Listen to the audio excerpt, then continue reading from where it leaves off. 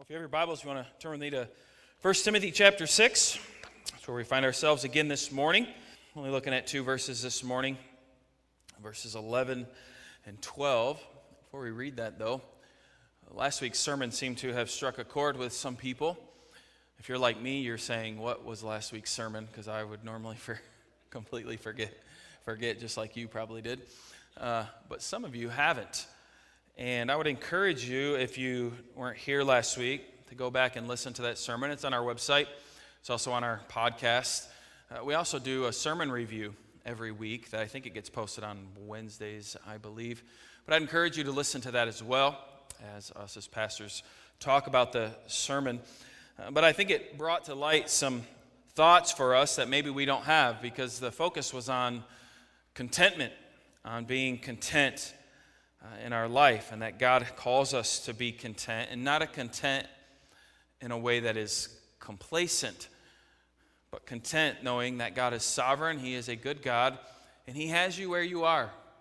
And no matter what situation you find yourself in this morning, we are called to be content, but that contentment leads to satisfaction. It leads to a joy and a hope and a peace in our current situation, regardless of where we may find ourselves. I mean, the song we just sung kind of goes with that and kind of goes along with that. And if you thought about that at all this week, I guarantee you struggled with it. I guarantee you found it hard. I can almost guarantee you found yourself in a situation when you were complaining and whining, and then you thought, wait, I'm supposed to be content. And you realized how hard it is.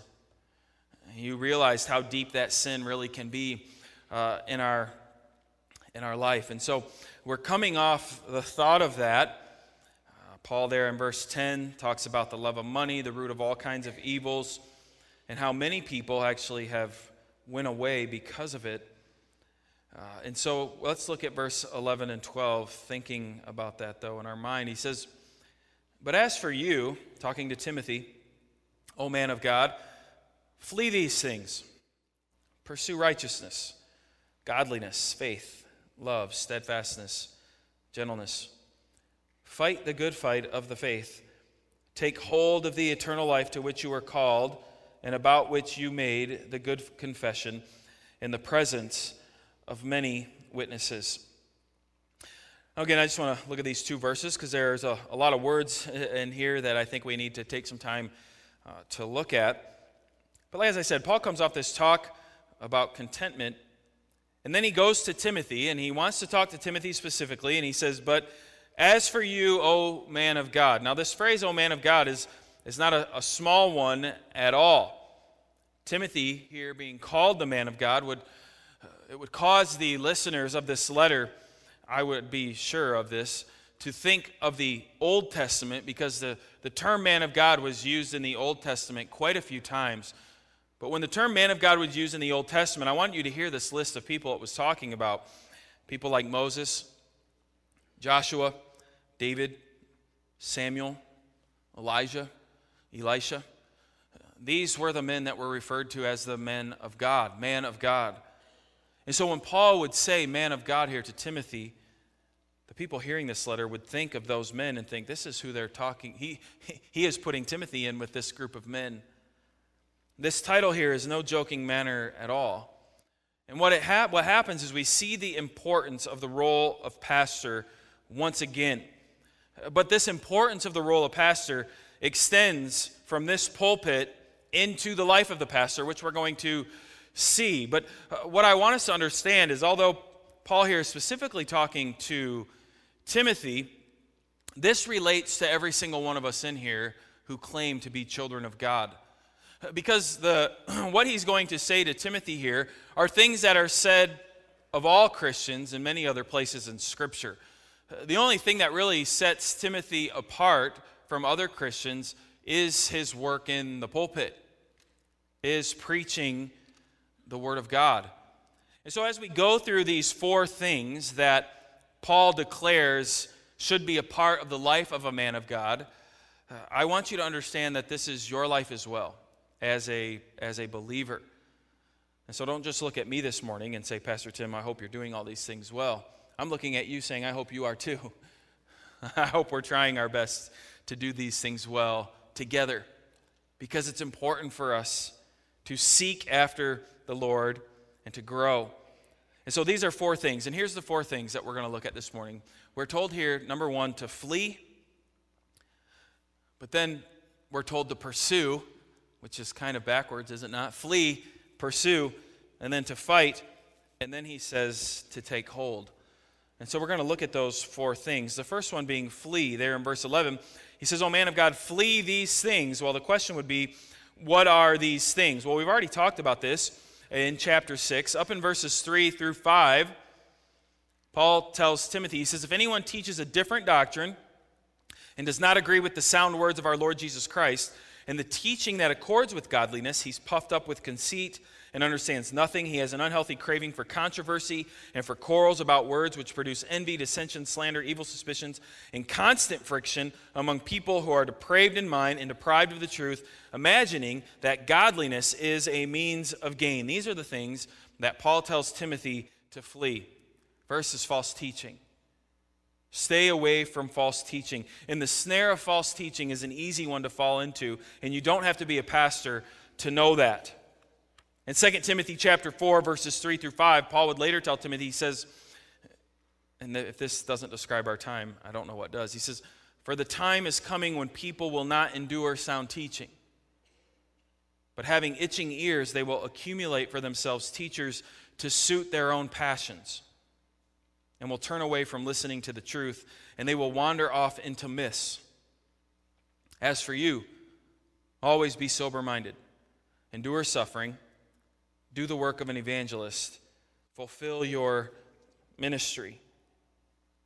I think you would know this to be true, but it is so easy to scratch itchy ears. It's so easy to be in conversation where we realize it's much easier to scratch this person's ear than to tell them the truth. Maybe you've been in a situation with a coworker or a family member, and they're just ranting and raving on about something, and you don't agree with it at all, but what do you say? "Oh, yeah. And why do you do that? It's scratching their ear. You're not trying to cause a fight. You're in the middle of Walmart. You mean you don't want to throw down about politics or something like that, so you're just like, yeah. You're kind of smiling, and what are you doing? It's like that puppy dog. You're scratching behind their ear because it's easy. That's the easiest thing to do. And don't get me wrong, in those situations, I'd be doing that as well. I'm not trying to fight in Walmart over something. But I just say that so we can kind of get the understanding. It is so easy to stand before a crowd. If you have any experience in public speaking, or if public speaking doesn't freak you out, to stand before a crowd, to get an understanding of the crowd, and then right away to start scratching their ears so that they love you. They love everything that you're saying. To me, I don't find that to be a very hard task. And in result of you telling them exactly what they want to hear, what do they do back to you? They love you. They love what you have to say. And it's pretty interesting. I don't know how you feel about our news nowadays, but it's hard to find good news. And I don't mean good news that's uplifting. I mean good news of journalists who've done their job and are telling us the truth of what's happening so that we can make a decision. Now, I would guess if I polled all of you, some of you would say, "Well, Pastor Tim, I found the news agency for you." And you'll tell me what it is, but I'm going to guess it leans more towards what you think anyways. And why do you like that news agency? Oftentimes it itches your ears. You don't want to be sitting at the dinner table hearing something you don't like or something you disagree with. And so what you're going to have on is something that scratches your ears. And here is what the news agencies have found out, is you are willing to pay to have your ears scratched. And that's what they need, is more money. They need more listeners, more followers. And so sadly, many of our journalists today have turned to scratching people's ears instead of digging down for the truth. Instead of telling us something maybe we don't want to hear, because that doesn't sell. That doesn't click, right? That doesn't get you to the link. You see, scratching people's ears takes so little effort. Yet what it produces, according to Paul to Timothy, is it produces a life of chaos and a life of strife, which I think we have seen. You see, teaching without truth only leads to destruction. And while we can see that in the public sphere, sadly, we can see that too often with pastors who fall prey to this. And the result, our church is not centered on Jesus, not centered on the gospel, but we have churches centered on man and on man's well-being and what man wants to hear. And so the first thing that we are to flee is this false teaching. Paul's encouraging Timothy here to flee this false teaching. But there's a second thing, and it's something I think we don't want to hear, but it kind of went a little bit with last week's love of contentment, is the love of money. See, this again is another sin that is so easy to fall into.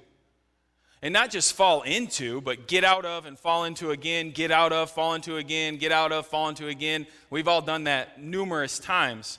We continue to fall into this trap of money. Now, remember, money and wealth, it's not a sin on its own.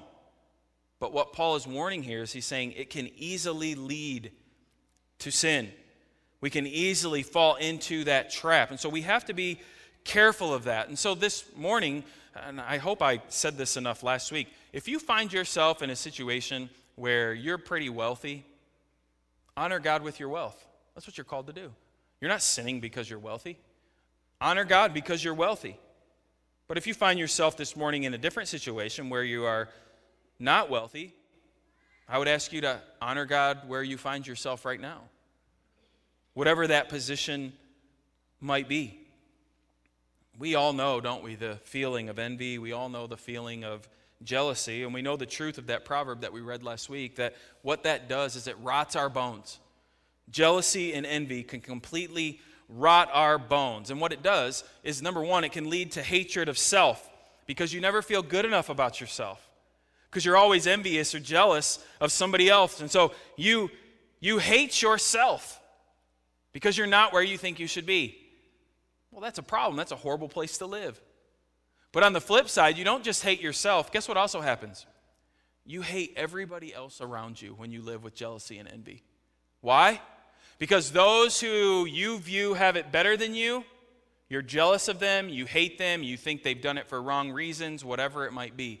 Now, I can tap into this really quick to make you say, I am guilty of that, because if you or your family watches HGTV at all, you will find yourself being jealous. There'll be a couple, they're like, oh, we're 21 and we're 22, and we have a budget of $1.5 million today. And you're like, what? How does that happen? It's like, well, I work at home, and I'm a stay-at-home mom. And like, what? What kind of jobs do you guys have? Instantly, I hate those people. I think, why do you deserve that? My budget would be like $1.5 thousand. But it's jealousy.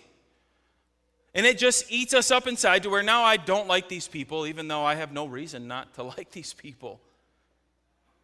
Or we can do it another way. We look at the people who we don't think are as blessed as us, and we just think, oh, you poor little person down there.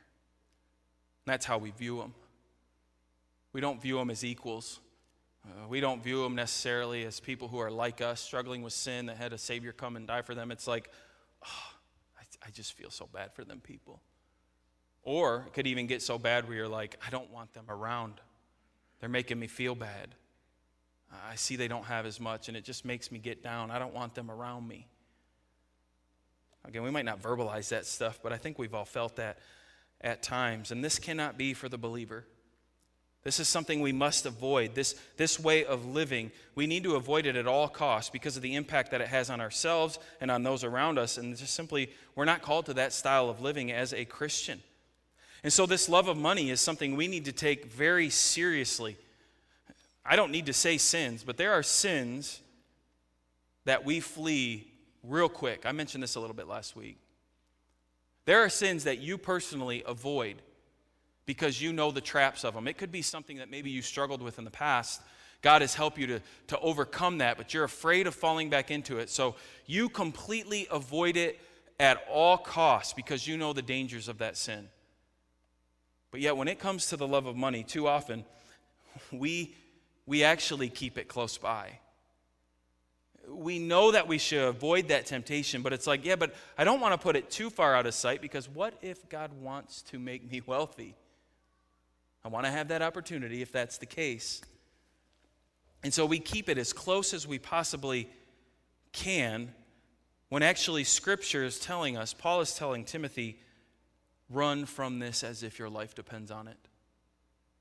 Do not let this temptation hit. Now, listen, I'm not scratching your ears this morning because this is not a sermon I would ever preach to Americans if I was scratching their ears. Because I know it goes against our culture.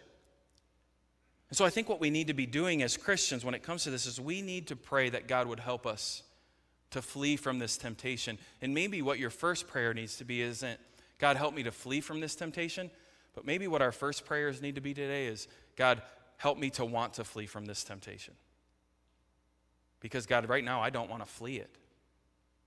So asking you to help me to flee it's kind of foolish because I'm not going to. So, God, would you put it in my heart to have a desire to flee this temptation of the love of money because of the destruction that it can cause in my life? You see 1 Corinthians chapter 10, verse 13. It might have popped up on the screen already. This is a good verse to memorize for those of us who are weak. It says, no temptation has overtaken you that is not common to man. That's a first good word. You can never get into a point to where you're sinning. I think Spencer might have talked about this on the podcast or something recently. When you're like, this sin is special to me and me only. Nobody else understands this sin. No. All those sins you go through, common to man. We're all sinners. There's not some special you sin that only you struggle with. We all are there, okay? So he says, there's no temptation is overtaking you that is not common to man. God is faithful. He will not let you be tempted beyond your ability. But with the temptation, he will also provide the way of escape that you may be able to endure it. Now listen, the way of escape most often is very simply flee, which is what we're talking about here. It's not, hey, man up and fight it. It's no, you are not man enough to fight this. Flee. Start running.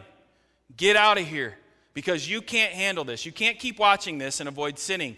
Or you can't keep getting this close to money and avoid sinning. Or whatever the sin might be. You need to simply run. But isn't that going to make me look weak and weird in front of my kids, in front of my wife, in front of my friends? Who cares?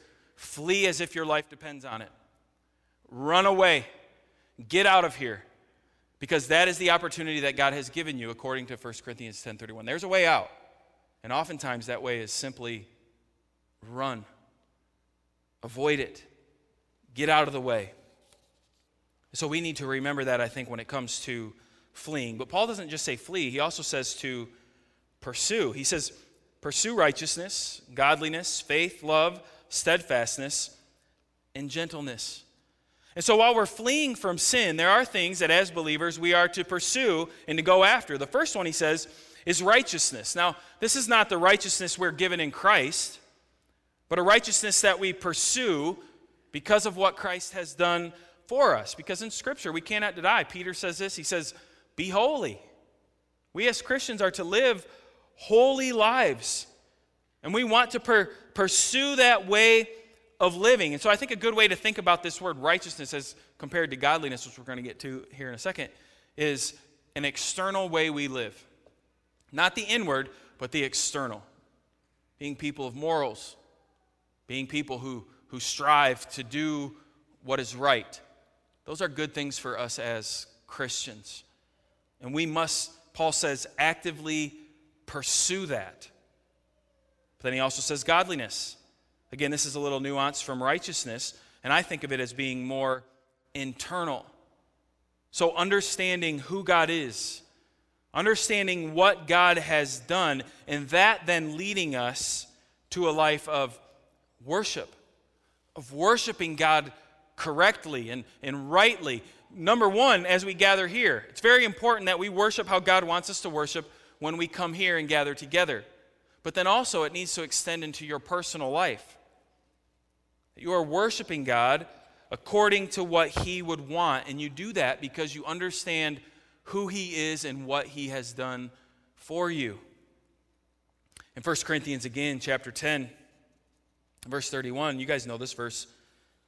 Paul says, so whether you eat or drink or whatever you do, what does he say? Do all to the glory of God. Well, it becomes a lot easier to do this when we know what it means about glorifying God and that he deserves our glory, or the glory. The next thing Paul says here is faith. Now again, this is a faith that we pursue on a daily basis, trusting in the promises of God despite what we see in our life. Despite the obstacles that come our way, we continue to pursue faith day in and day out because we all know troubles are going to arise. But in the midst of these troubles, what do? We say, God, I trust you. God, I love you. God, I know that you love me. That's always a reminder that I give to families at funerals. I want those people to know this is such a horrible spot to be in life.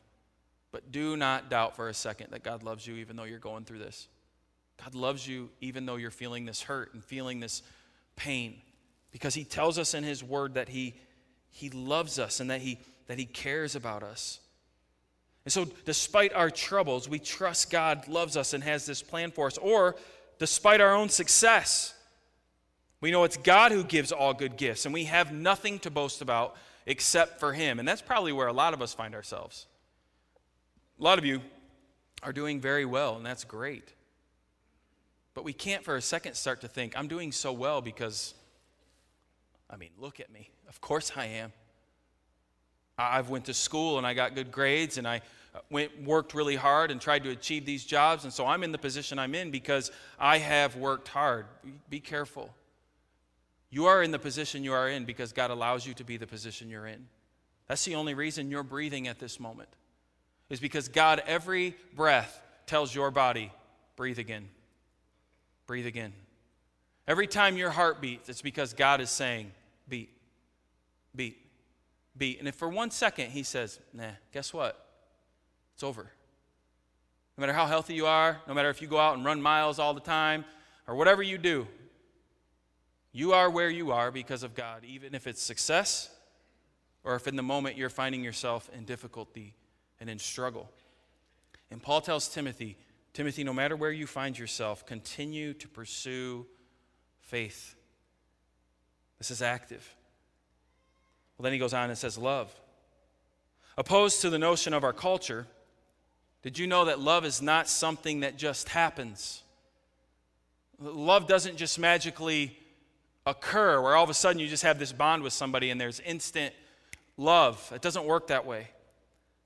Paul says love needs to be pursued each and every day. And this is something that the Bible teaches all over the place. And in fact, the Bible tells us that love is hard work.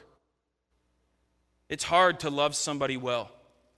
It's hard to love in all relationships, no matter what the relationship might be. It is difficult to love people.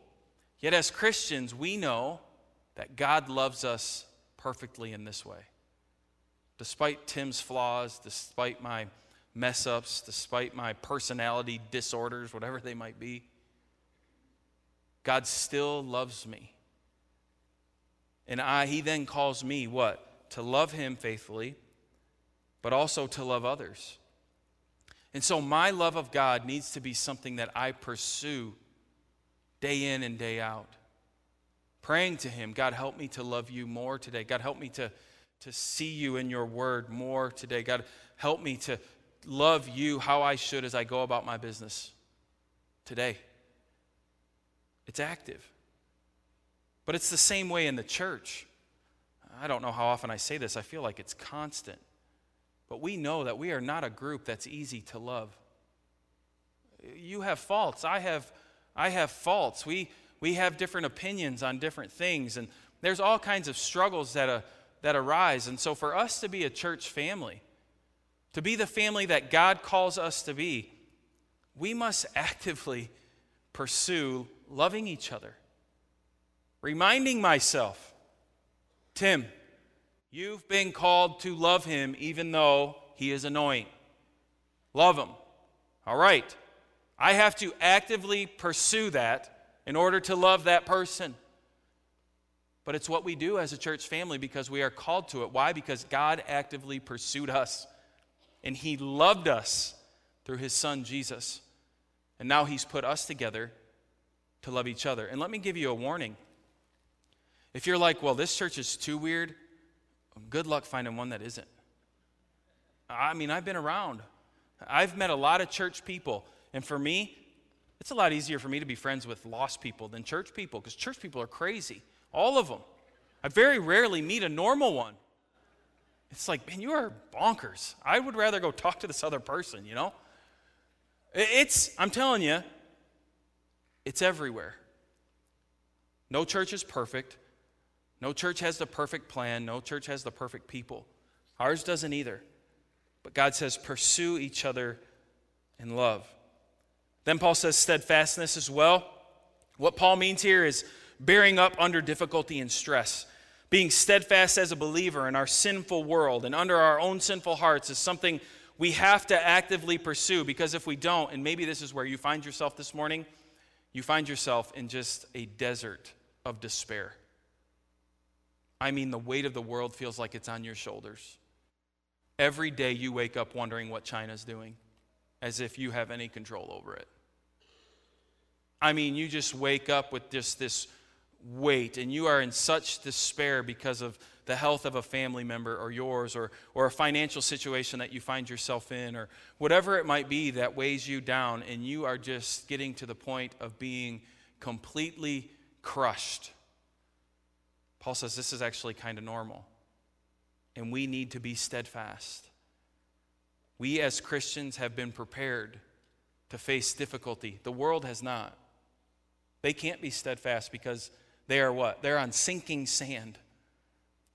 We as the church are on the rock. We are the only ones that can hold up to the stresses of life, because we know it's not us. It's God who holds it.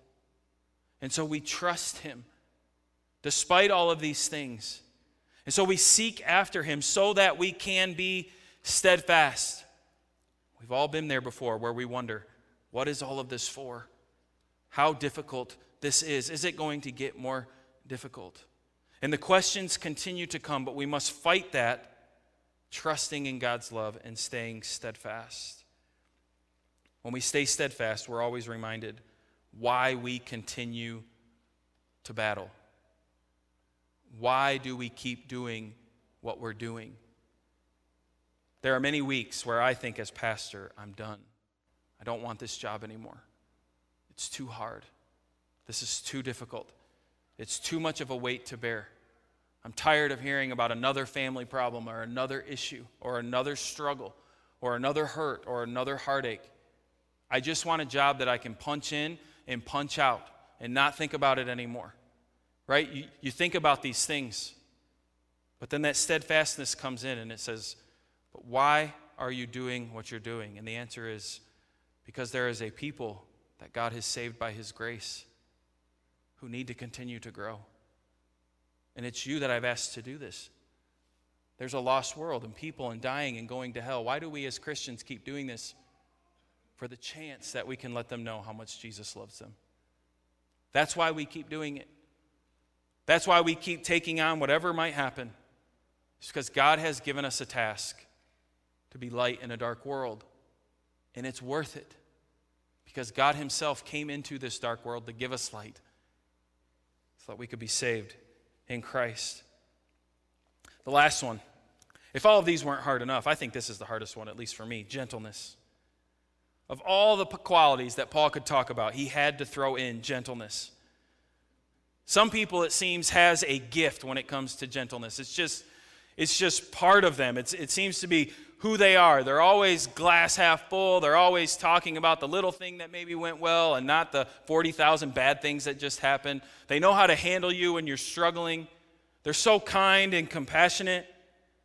And we love being under these types of people. We want to be around people who are gentle. And we as Christians are called to this. But listen, it's not just for those who have the gift. Paul's saying, for Christians, pursue gentleness. Be someone who is gentle. You see, for me, I can be gentle in short bursts, but if you test that gentleness, I got to promise you, frustration and anger is coming out real quick. Real quick, that's going to happen. And I would guess many of you are very similar. But could you imagine a church family who are pursuing these things together? Righteousness, godliness, faith, love, steadfastness, and gentleness. What an environment to be in. What an extraordinary relationship to have with other believers who are all doing this together, loving each other and being gentle with each other, kind and compassionate and steadfast, holding on to the truths of God's word. This is what we are supposed to be. Well, after pursuing, Paul says to fight. He says, fight the good fight of the faith. I think this is a mindset that we have to get in, and that oftentimes, sadly, we forget as Christians. Yes, I talked about contentment last week. Yes, I said Jesus told us, my yoke is easy and my burden is light. And all of that is true. But it doesn't deny the fact that as believers, we wake up every morning and it's a fight.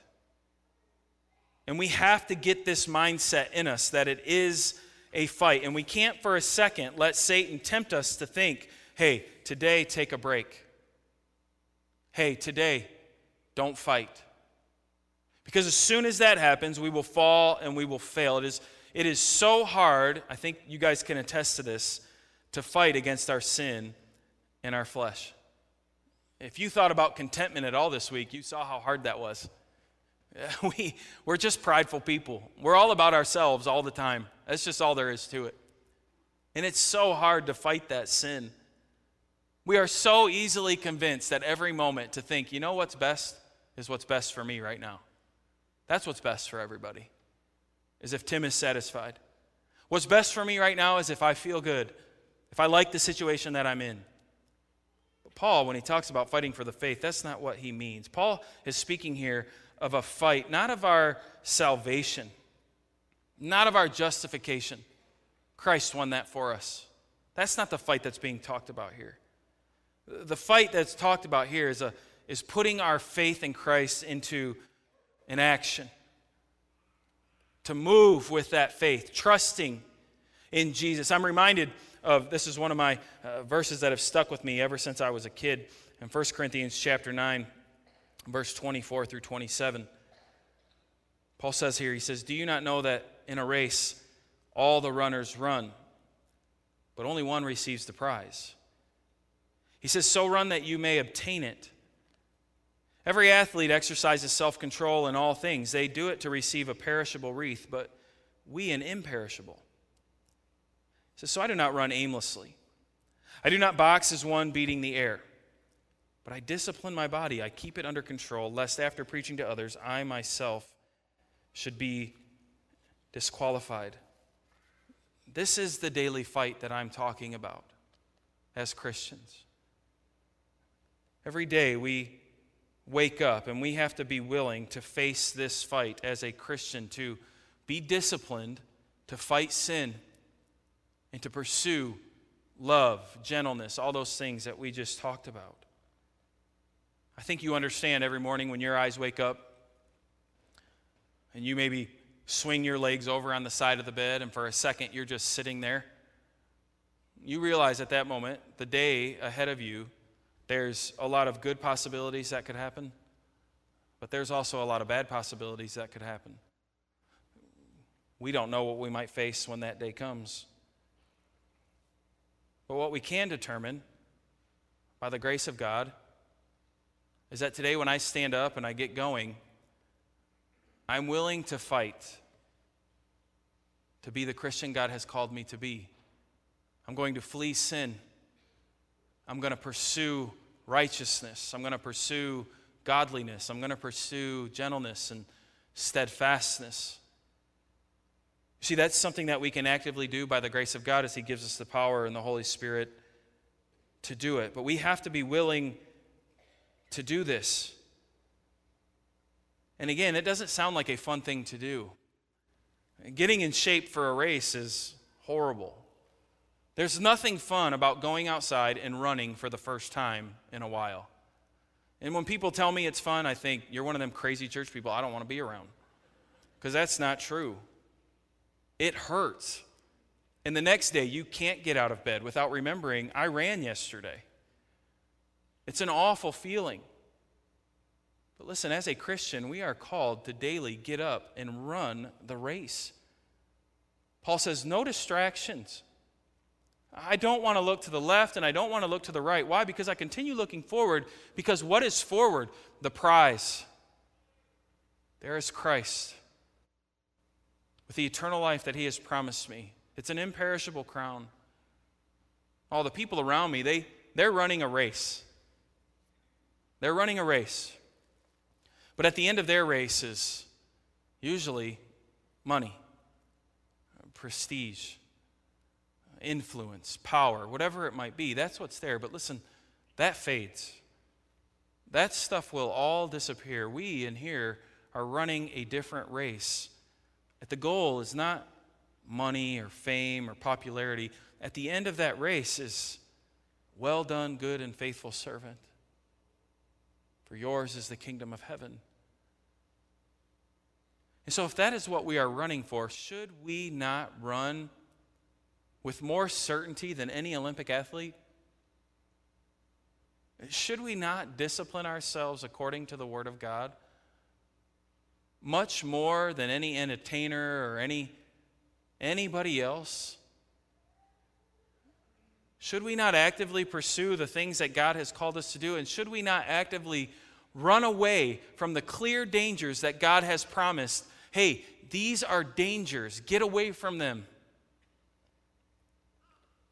If you're like me and you read all of this, you think, I'm already tired. I know that's how I feel when I read stuff like that. When I was younger and in my 20s and I read 1 Corinthians 9, I thought, yeah, that's right, I could do this all day. Let's run the race.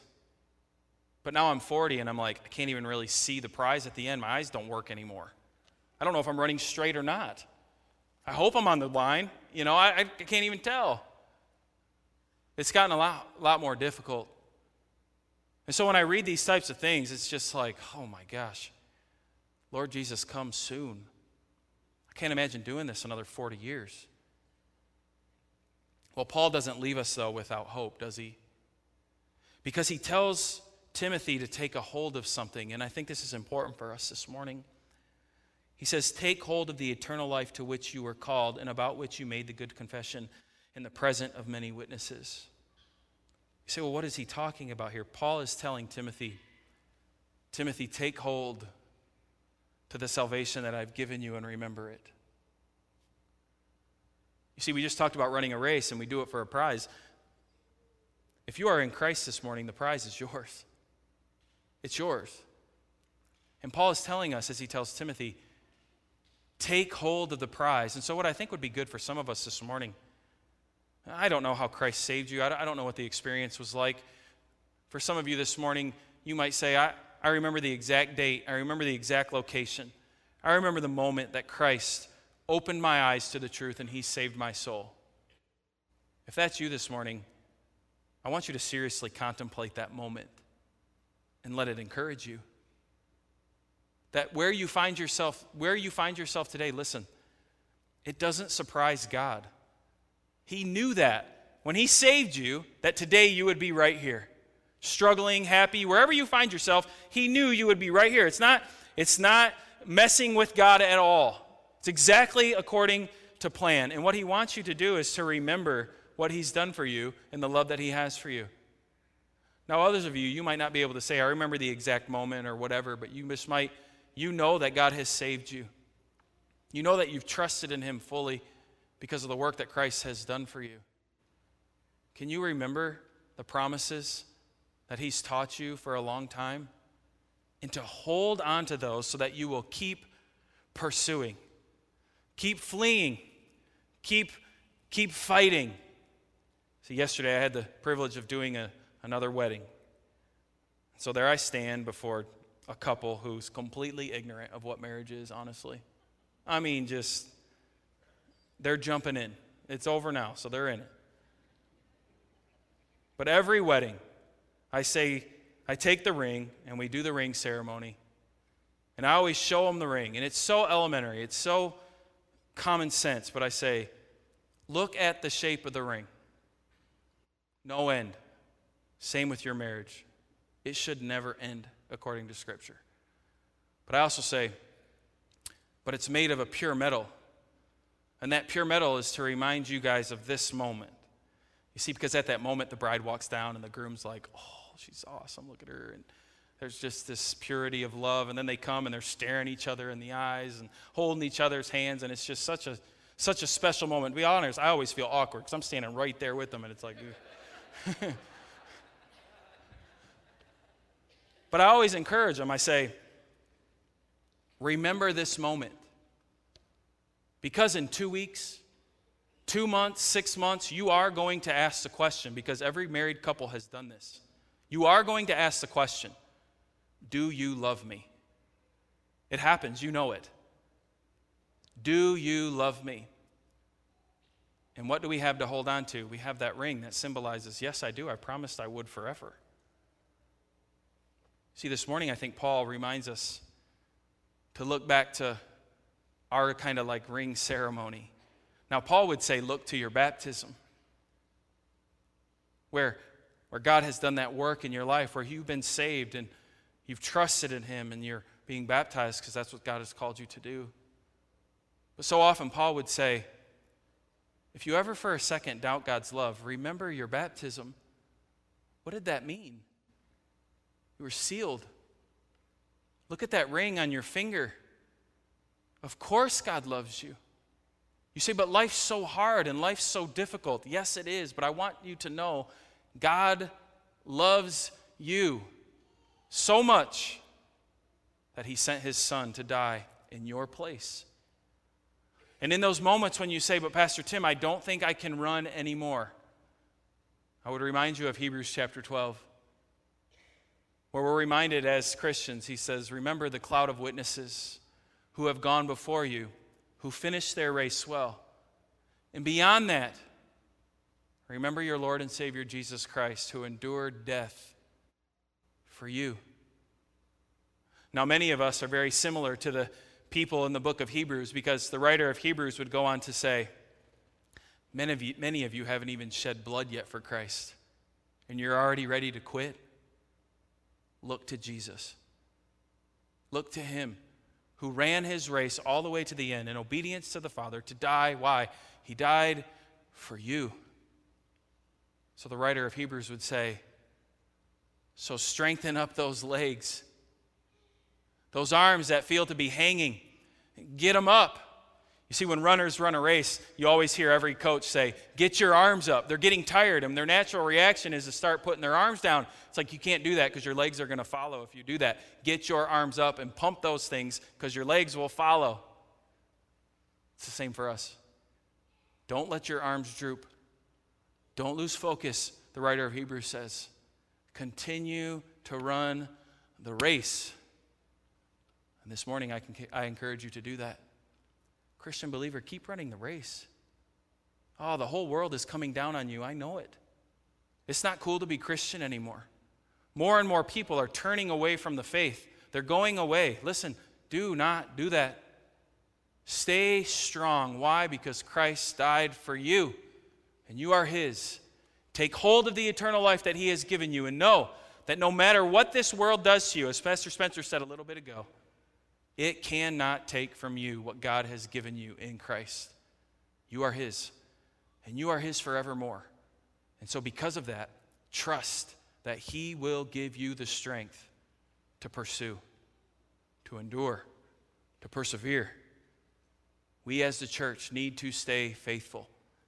God has called us to that. And he reminds us of his steadfast love. And we cling to that steadfast love so that we're able to serve him how we're called to serve him. I'm going to ask if you would bow your head and close your eyes with me. We want to finish service we usually sing a song. But I offer up, as we sing this song, to give you the opportunity to respond to the Word of God how you should. I don't know how God will use this message for you in your life this morning. Maybe some of you have gotten to the point where you think quitting sounds great. And hopefully God has used this message in his Word to remind you, we don't do that. Keep going. Or maybe for the first time, God has opened up the truth of who he is, and you're realizing that God loves you for the first time. And I hope that by faith you will trust in his Son, Jesus, for the forgiveness of your sins. And you would cling to him. Again, I don't know how you need to respond to the word, but I hope that you will as the Holy Spirit leads you. So let's pray together. God, I thank you for your word this morning. God, I thank you for the power that you have given us through the Holy Spirit who lives inside of us as believers, who helps us to think clearly of when we need to flee and run or when we need to stay and fight. So God, I ask that you would help us. God, each one of us have just deep-seated sin in our heart that is really difficult to work on, and you know that. But God, as Christ followers, that is what we do. And so God, as we realize our lack of contentment in the world, which really is a reflection of our lack of contentment in you, God, help us to root out those seeds and that sin. God, as we realize the selfishness that we struggle with, or the pride that we struggle with, or just the lack of love that we seem to have in our heart anymore, God, change us. Help us to do the work necessary. Help us to look to Jesus, the one who ran this race perfectly, yet would be killed on a cross for us in obedience to the Father. God, he is our example. And if they would do that to our Savior, it shouldn't shock us that they would not like us either. But God, that's what the church is for. We're not here alone. We're here to encourage each other, to be there for one another, to love each other. And so, God, help us at Monroe Missionary Baptist Church to do that well, to really love and to care for one another. In the face of life's difficulties, in the face of this battle that we face, this fight that we continue to fight, help us to know that we do not do it alone. But God has given us a family here at this church to fight alongside of us. And God, I thank you for how often I've seen that happen. How often my brothers and sisters in the Lord have come and battled with me when I felt like defeat was just going to happen. So often a church member has stepped in and helped me in that battle, and even see victory in cases where I was like, there's not going to be any victory here. God, thank you for not leaving us alone. But one, we have your Son, we have the Holy Spirit, and then you've given us each other. And so we praise you for that. We thank you for that. God, as we sing this last song again, just help us to respond to your word how we should. We want to glorify you in our worship. We want to honor you in our praise. And so help us to do that now, we ask in Jesus' name. Amen.